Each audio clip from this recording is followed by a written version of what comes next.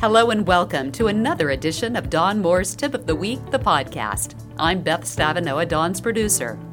Earlier this week, CBS 11 News aired a story about a North Texas home buyer who was scammed out of $45,000. CBS 11 contacted Dawn to talk about wire fraud and how consumers can best protect themselves. Here's the story. It's the final step between you and your new home, but crooks are swooping in to steal money from your closing costs. Consumer investigator Alana Otler tonight telling us how to avoid this expensive scam. Alana? Doug, nothing is as exciting or nerve-wracking as closing on your first house. But an email that looks legitimate could cost buyers everything.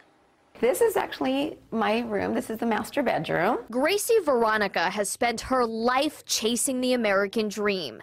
After becoming a U.S. citizen, her next step was buying a home. For 10 years, she worked 2 jobs, even lived with a roommate.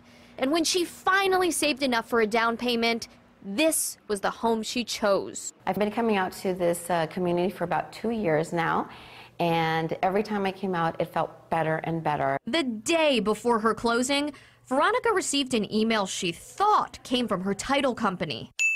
The sender knew her title officer, closing date, and address.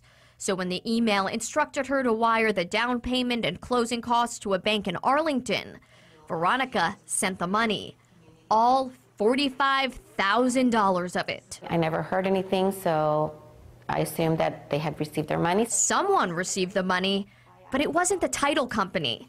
With the click of a button, Veronica became a victim of wire fraud. That's an enormous amount of money, and I've worked so hard at this. I'm sorry. For someone just to come and in a matter of seconds take away something that I've been saving up for years. And it is very upsetting. It's upsetting to them because a lot of the times this is their savings. Dawn Moore is the CEO of Allegiance Title in Dallas.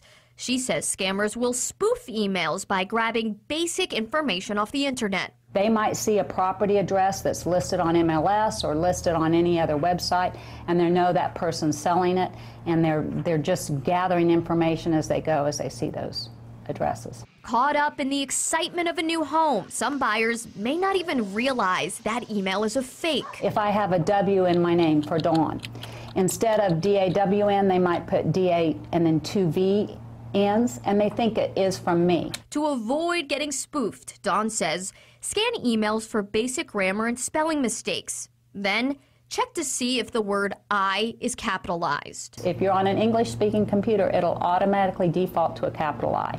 If it's a foreign computer, it doesn't. With the funds gone, Veronica's sale is in limbo, closing the door on her dream, at least for now. what am I going to do now? Am I going to have the strength to do it all over again after what just happened to me? Veronica is now trying to earn back enough money for a down payment. Her friends and family started a GoFundMe account, and we'll post that link on our website at cbsdfw.com. Honestly, so angry for her. It's infuriating. Yeah. So what else can homebuyers do? I mean, she totally got taken. What else can we do to protect ourselves? First step, never forward an encrypted message from your title company to another party. Those emails are supposed to be for your eyes only. The safest thing you can do is to make payments through a portal offered by the title company. And if you ever have a question about an email you receive, pick up the phone and call your title company. There really is no alternative to speaking to a real live human. Yeah, and lots of scams work that way where, yeah, thanks for calling, hang up, you call them. Why not double check? Yeah. All right, Alana, thank you. Eye-opening and gut-wrenching at the same time. Alana works for you, and the whole team is here. She's a phone call or an email away if you need justice. That number to call, 817-586-7211, or you can email her justice@cbs.com. Prior to this piece on CBS 11 earlier in the week, Dawn had released a podcast on wire fraud, which you can find below. It's entitled, How Not to Fall Prey to Wire Fraud. We hope you find this information helpful, and if you like what you hear, please give us a review or a rating. Allegiance Title is your trusted resource for results.